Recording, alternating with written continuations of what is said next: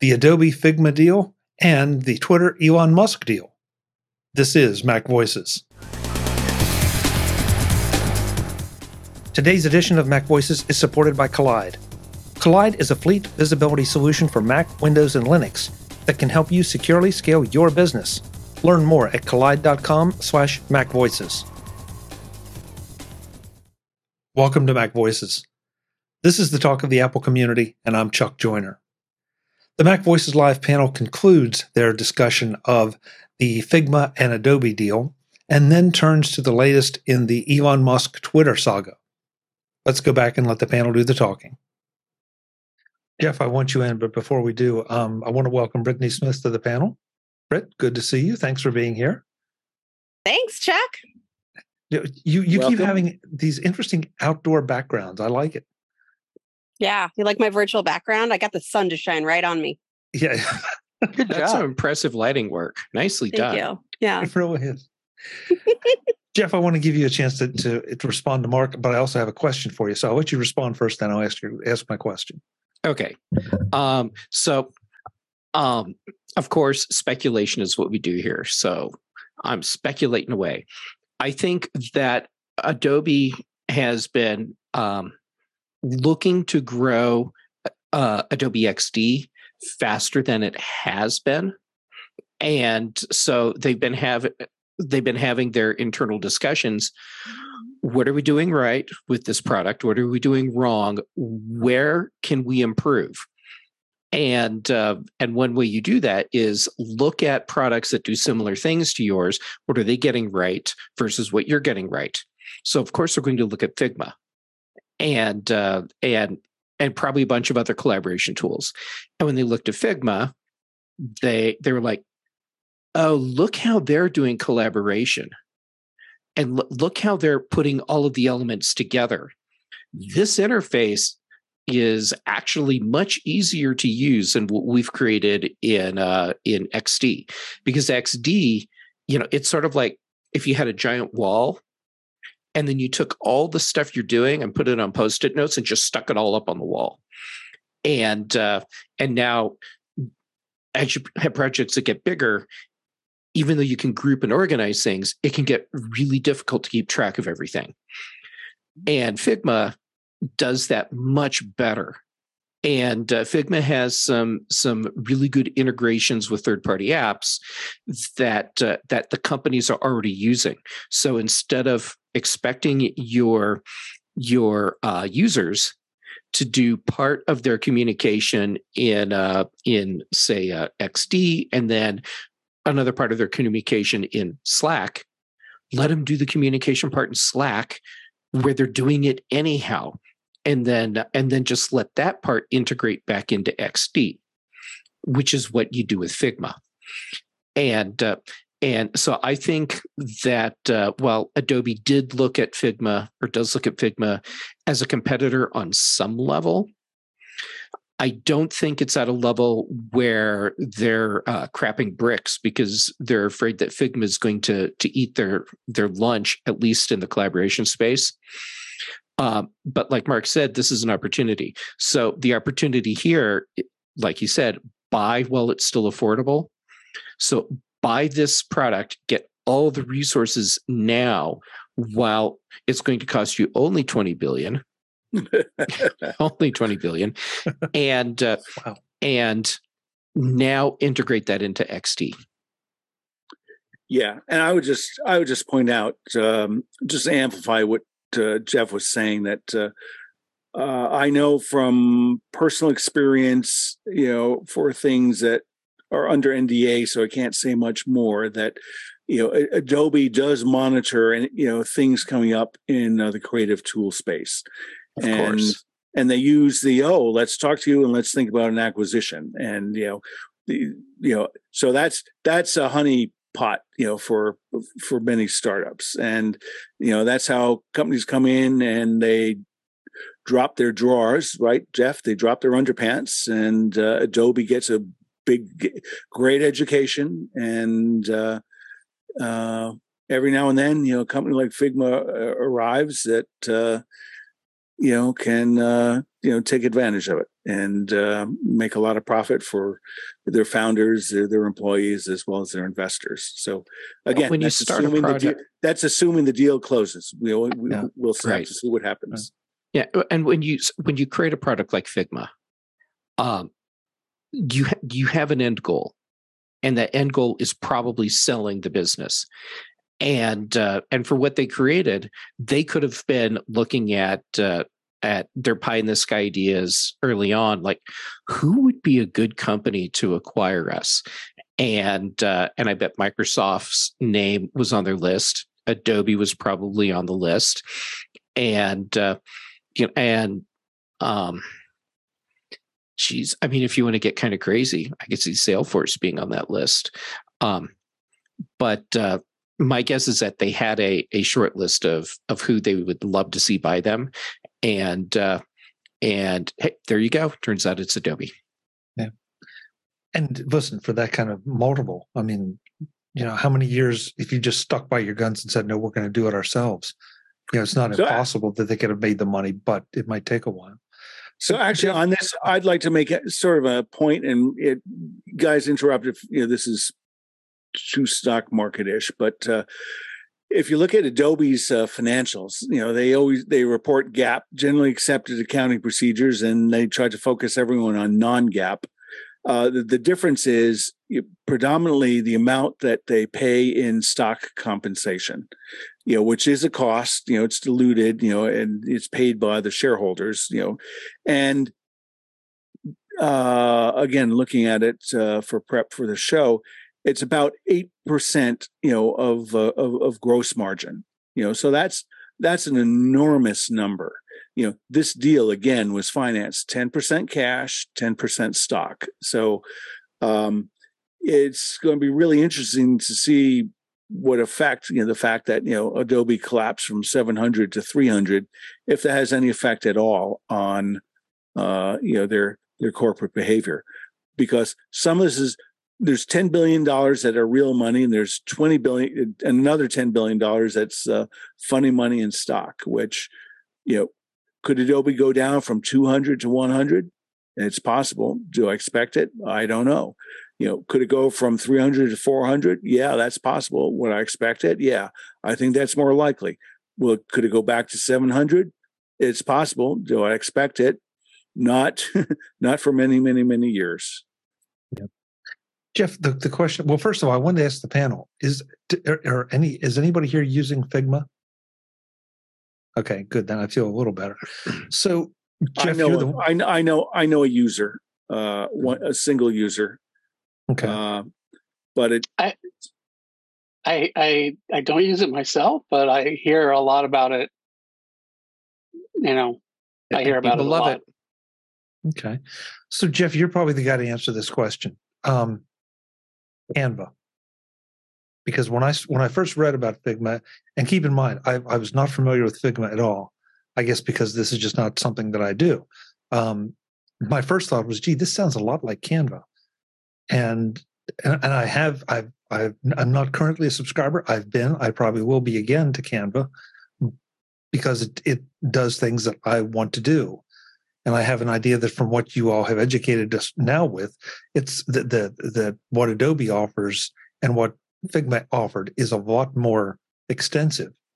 But it does seem like Canva is playing in that same space and might be vying for at least part of that market. Is that a fair assessment? I think Canva would like some of that market, but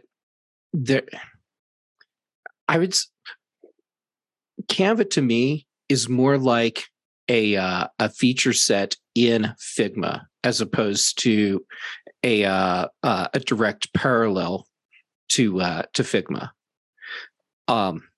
So yeah, but I bet you that the Figma team is trying to figure out, is it feasible for them to expand the feature set to be more like Figma? And if so, how quickly can they do that so that they're in a position to grab the pissed off Figma users and turn them into Canva users? So I would add that I learned of Canva looking at some article about the Figma acquisition by Adobe, and then since then, over about the past 10 days or 2 weeks, I think I've seen at least 3 Canva ads on various cable TV news shows. So I think I'd agree with Jeff. It sounds like they're probably ramping up. Pure speculation again, but that's the nature of the show. They're ramping up their presence to get better known, for the fallout effect. And the thing is, I think all the Figma users at Microsoft, they're locked in. All the individuals are working in small teams. They're mobile. What is the mix of their customer base? I have absolutely no idea. But I know it's the corporate users that Adobe really wants to lock in and maintain. Oh, sure.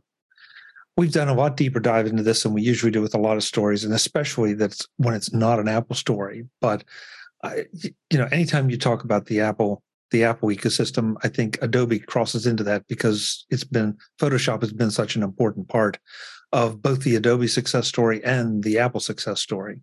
And I know what Jim said about leave Photoshop out of it, but to talk about any Adobe products, and I think the story is the same. Photoshop just happened to be the flagship. But thank you to both of you for the education. I feel a lot better informed, and now I'm really curious to see how this space plays out. As am I. Yeah, me too. Yeah, because the one thing that right now it seems like you can't do anything that doesn't have the word collaboration in it, and I don't know if that's just the natural evolution of things, or if that evolution was advanced by the pandemic or what. But if you're not putting collaboration into your tools right now, you're not doing a very good job. I think collaboration was already a very big part of where a lot of these SaaS companies were going before the pandemic. I think the pandemic highlighted the need for these collaboration tools, and so the options that were out there already suddenly had a spotlight on them. Good point, Jeff. But it's also technical because the internet has just bandwidth has gone up, and then browsers have JavaScript has kept expanding and new capabilities and performance added to JavaScript to the point where this sort of thing is possible. And this is basically what this is. It's an app written in JavaScript that's distributed just in time to your browsers. Well, that wasn't possible 10 years ago, maybe not even 5 years ago. Yeah, true. Look at the collaboration we were doing 5 years ago. It was notes in Word and Google Docs. Yeah. And in comparison to what we have now, which is like real-time interaction with other people, regardless of where they are, all working on the same file at the same time, and then managing all the assets too. And doing a Zoom call at the same time. And doing a Zoom call at the same time. Yeah, look what we're doing right now. We have 6, 7, 8 when Britt and Mark get back. And, it's not uncommon to be on Zoom calls for me, with 50, 60 or more. Now those, obviously those are not interactive like this is to the degree, but Jim, you bring up an interesting point because I think a lot of us kind of forget the bandwidth thing. We sort of assumed that this was going to come, the evolution was going to happen. I don't think we realized how dependent we were on bandwidth, or maybe how handicapped we were at the time by bandwidth. And now the bandwidth is plentiful. The apps are getting better. And so we're moving much more toward that, I guess, that server-based model as opposed to the individual PC or Mac-based. Believe me, people in the industry have had their eye on the bandwidth for decades. Absolutely. And what that would do. Yeah. Yeah, and I mean this throws back to, or refers back to discussions we've had, about sort of COVID and the effect on corporate and other behavior, and really this is sort of, we're just seeing, further disintegration of the physical corporate enterprise, and more ability to, you can do it because you're home 2 miles away or 12 time zones away, and that's just I think continuation of that overarching trend that that we've seen over the past couple of years. Yeah. Well, and beyond collaboration, also for corporations, it's like, well, there's no app to, like, they don't have to worry about it being installed on all their employees' computers. You don't have to worry about updates and all that kind of stuff. So even if collaboration isn't happening, it's still that kind of online functionality is attractive to companies because it's easier to manage. Today's edition of Mac Voices is supported by Kolide. Kolide is a fleet visibility solution for Mac, Windows, and Linux that can help you securely scale your business.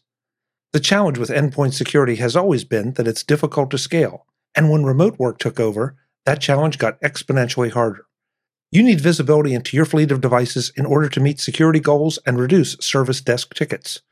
But how do you get that visibility when different parts of your company run on Mac, Windows, and Linux? You get Kolide. Kolide is an endpoint security solution that gives IT teams a single dashboard for all devices, regardless of their operating system. Kolide gives you real-time access to your fleet's data and can do things that traditional MDMs can't. And instead of installing intrusive agents or locking down devices, Kolide takes a user-focused approach that communicates security recommendations to your employees directly on Slack. You can answer every question you have about your fleet without intruding on your workforce. Visit Kolide.com/MacVoices to find out how. If you follow that link, they'll hook you up with a goodie bag just for activating a free trial. That's Kolide, KOLIDE.com/MacVoices. Again, Kolide.com/MacVoices. Thanks to Kolide for their support of Mac Voices. Let's move on because we don't want to waste or spend the whole show on this. I shouldn't say waste because I don't think this has been a waste. I think this has been a good discussion with a lot of good information. So this one's just more fun than anything, but I couldn't not mention that as the day we record this, the afternoon we record this, that Elon Musk apparently is now willing to go through with his purchase of Twitter. Yeah. This is not fun. Well, this crew has had a lot of fun with. He'll change his mind again. Yeah, really. You think so, Warren? Yeah, I think he knows that he's in trouble. That corporate thing would have gone through.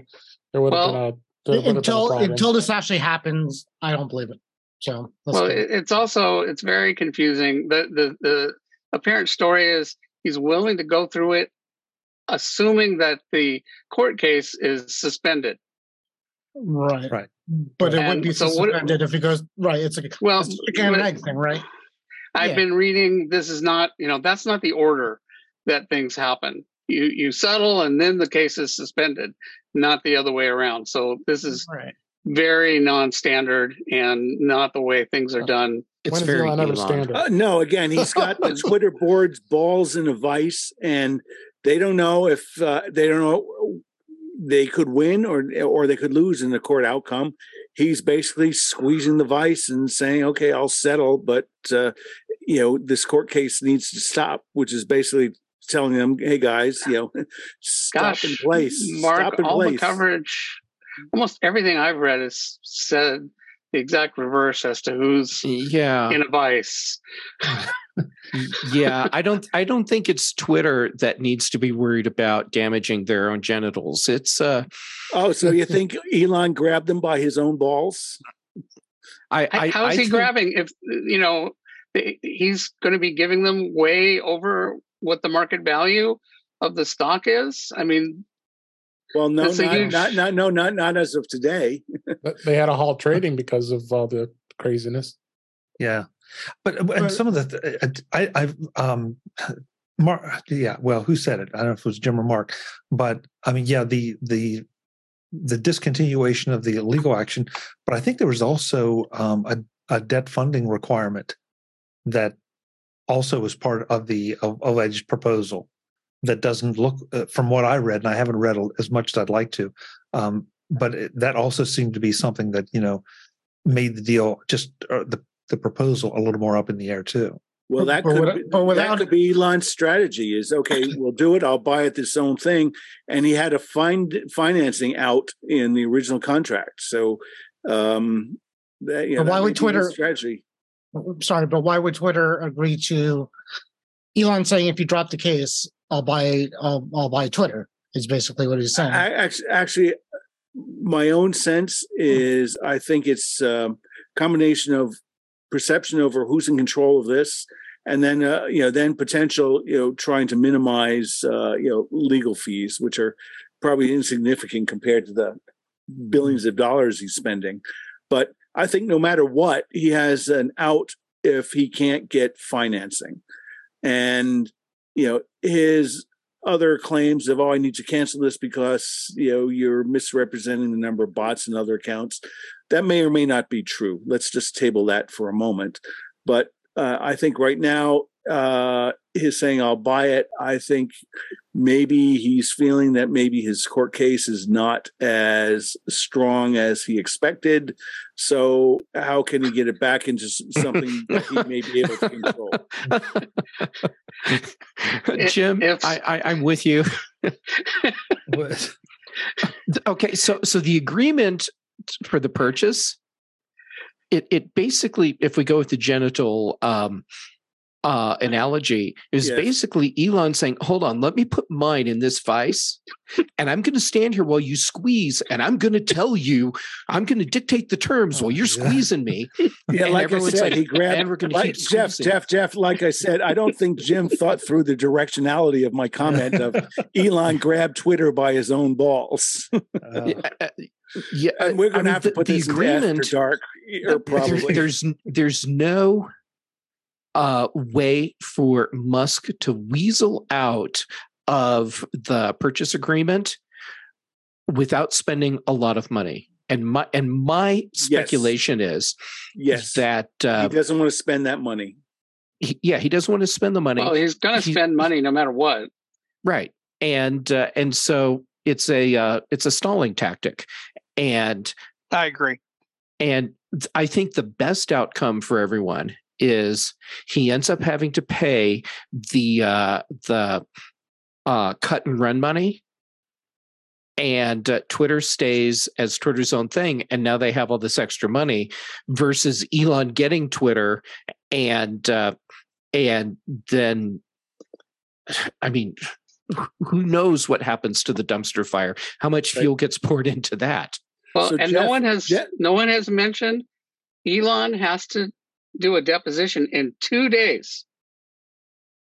Yep. He was looking at being under oath in 2 days, and suddenly this comes up, and it appears that he wants out of that deposition. Well, okay, maybe, but again, this is I think the thing is that he could just say, well, screw you all, I'll pay the $1 billion breakup fee, and I just want to move forward. And that would be the best possible outcome, I think, all the way around. From everything I've read, it'd probably be more like $10 billion. No, no. Why do you say that? It was reported. That's just the legal. That's just the I'm not a lawyer, but people who are lawyers, that's what they're saying.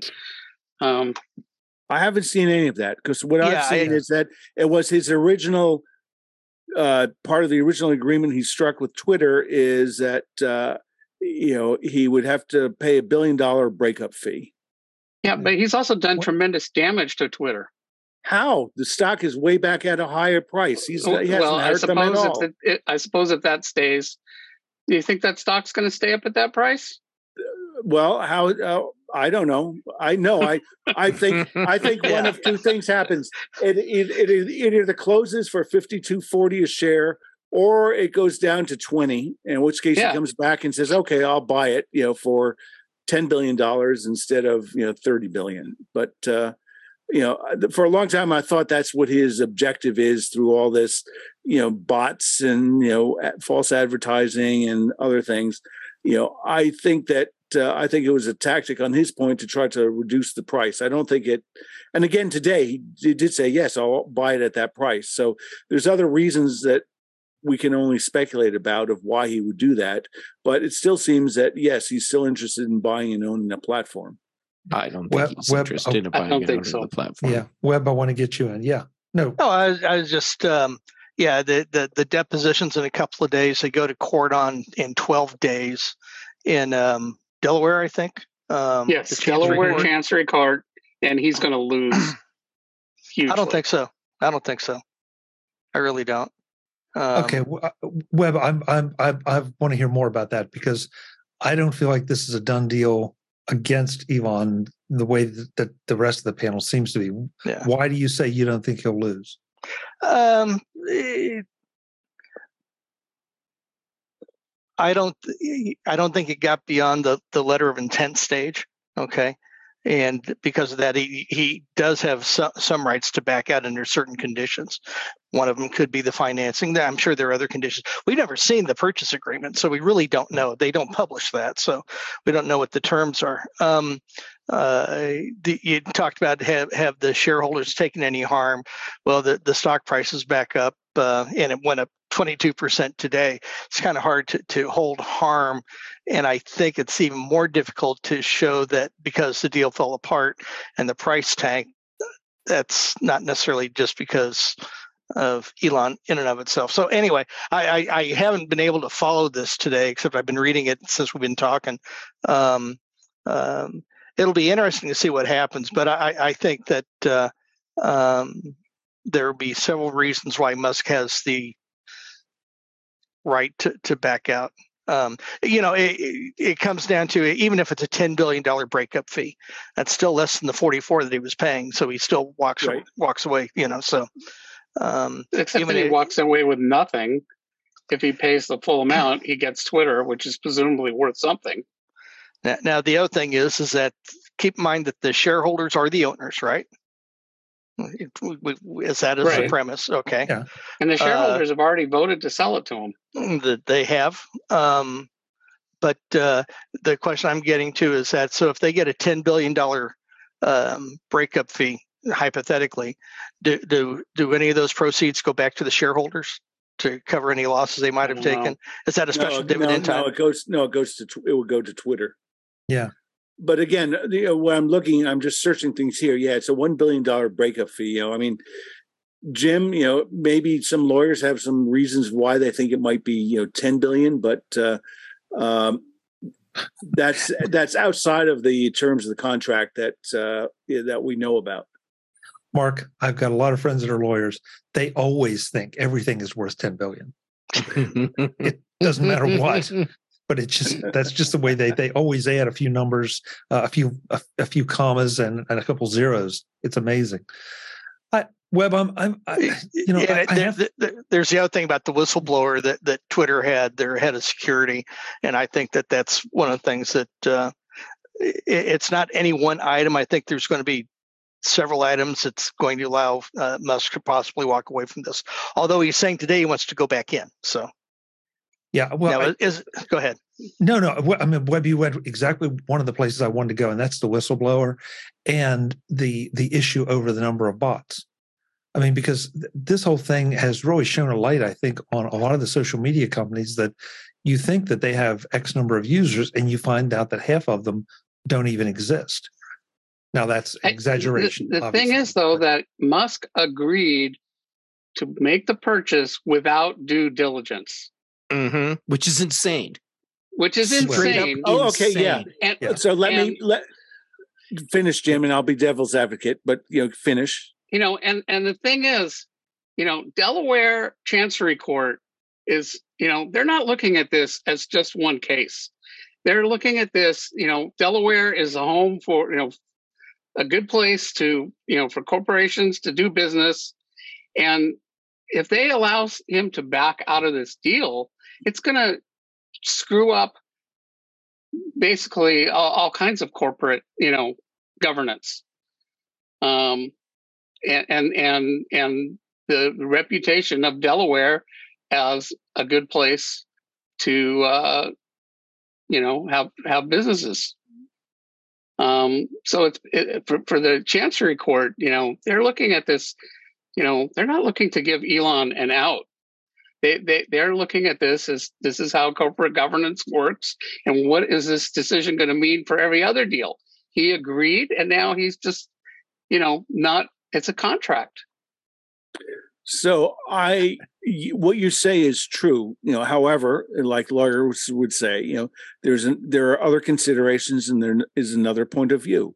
Is to the extent he says, well, I relied on your public declarations, to the SEC to be true. I did not need to do due diligence on the company. I relied on your public declarations.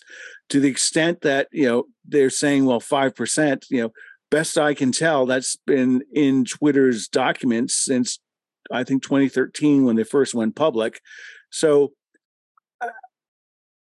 having been inside of, a couple of public corporations and having to drafted, once upon a time, information for a 10K for a public company, I know I have some insight and have some speculation on how this works. Way back when somebody did that and they came up with a 5% number, whether it's true or not, that's got reported. And ever since then, it probably has never been changed. They've just relied on it. Is that number still good? Yep, it is. So they go out and then publish it. So yes, I think what we have here is a really good legal, where the hell's my other hand? We have a good legal, boxing match of what takes precedence, his reliance on their public declarations, for which I think Twitter has a crappy board, but that's just my my opinion. Versus he has his contract, to go forth and purchase it. What should take priority? I don't know. That's a fight for the courts. Yeah. Well, whoever said it, we have not seen the purchase agreement, so we don't know exactly what the terms are. There have been a lot of reports about it, but none of us have actually seen it. So, I feel like there's always, I want all the documents in front of me before I start passing judgment. Because I hear what Jim's saying, and he's got a great point, but I also don't think that you can, we don't have a system that comes in and says, gee, what's this going to mean for everything else? We have precedents so that we're guided going forward. But it's an ugly situation. So again, I've got to believe that, Elon Musk saying, okay, well, I'll buy it at that price, but we need to take it out of the courts. That's only step one in a set of, moves that he has planned out. So he's probably, for whatever reason, he wants to stay out of the court system. It could be he thinks will go against him. It could be he's worried about just legal expenses of paying that. But the fact that he's not saying, well, screw you guys, I want out, I'll pay the $1 billion. I think that's the really most interesting part of this new development. Does anybody know, and then we'll wrap this part up, but does anybody know if that $1 billion breakup fee, is that, who can invoke that? One side, the other side, or both sides? Or either side? So either side or both, they both have to agree that we're going to break up. I think if Musk, through some series of actions prescribed in the contract, if he does not perform, then he'll be obligated, and then of course probably what's going to happen, then Twitter will say, okay, sue to get the fee, and he'll get it. He might just voluntarily man up and say, I made a mistake. Here's $1 billion. Let me move on. That definitely sounds like Elon Musk. That totally sounds like Elon Musk. Yeah, but again, that's my point. He's not doing that. He's not doing that. So that's why I'm thinking he's gamed out. A bunch of more moves and counter moves in the chess game against Twitter. I really feel like right now he's standing there with that vice between his legs, saying, "Don't you make me squeeze this any tighter." Yeah. He could be. He could be. But does he have underpants over it? Maybe his lawyers finally, made him realize that this was his best option. Could be. Maybe so. This is a subject we will definitely continue to talk about. Exactly. Because whatever But, happens, it could be that by our next meeting, he will own it. it is possible. or it could be by the next meeting he said, okay, I want to buy it, but my funders, backed out, and goodbye. Well, if that was the case, why didn't he just do that a long time ago? Oh, because there's a process you got to go through. Yeah, exactly. There's a process you need to go so through. why hasn't he been doing that? If that's an option, how why do is we he know doing all these ridiculous hard things if he could just say, sorry, I can't come up with the money? So, Jim, I would rephrase your question is, we don't know if he's been doing it or not. Your question should be, why has he not been doing it in public where everybody could see? And how can he do that when clearly he owns enough Tesla stock that he could sell that and come up with this money? So, you can't go to the court and say, well, I don't want to sell my house to make this money. And it's like, no, you made a contract. I don't care how you finance it. No, I think part of the terms of the contract, were conditioned on financing. It's sort of like, you go out and buy a house. You always, if you're smart, not a moron, you have a financing contingency out of it. So I'm sure that's why I think this is an opening move of a completely new gambit of Musk v. Twitter. If you're smart and not a moron, what does that have to do with this conversation? We're talking about Elon Musk. I mean, he's smart. He's smart, and Twitter are the more right. I would say Musk is smart, and Twitter board is the morons.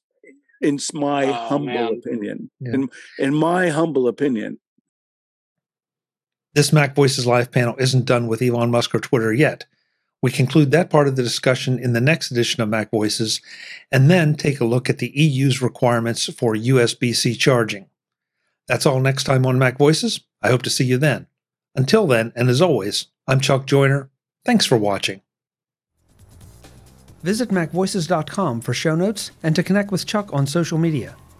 Get involved in our Facebook group or like our Facebook page, and get more out of your Apple tech with Mac Voices Magazine, free on Flipboard and on the web. And if you find value in it all, consider supporting us through either our Patreon campaign at patreon.com/MacVoices, or by making a one-time donation via the PayPal link on our front page and in the show notes of each episode. You will join these fine people who help bring you Mac Voices.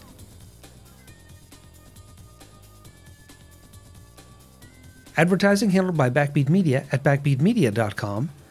Bandwidth provided by CacheFly at cachefly.com.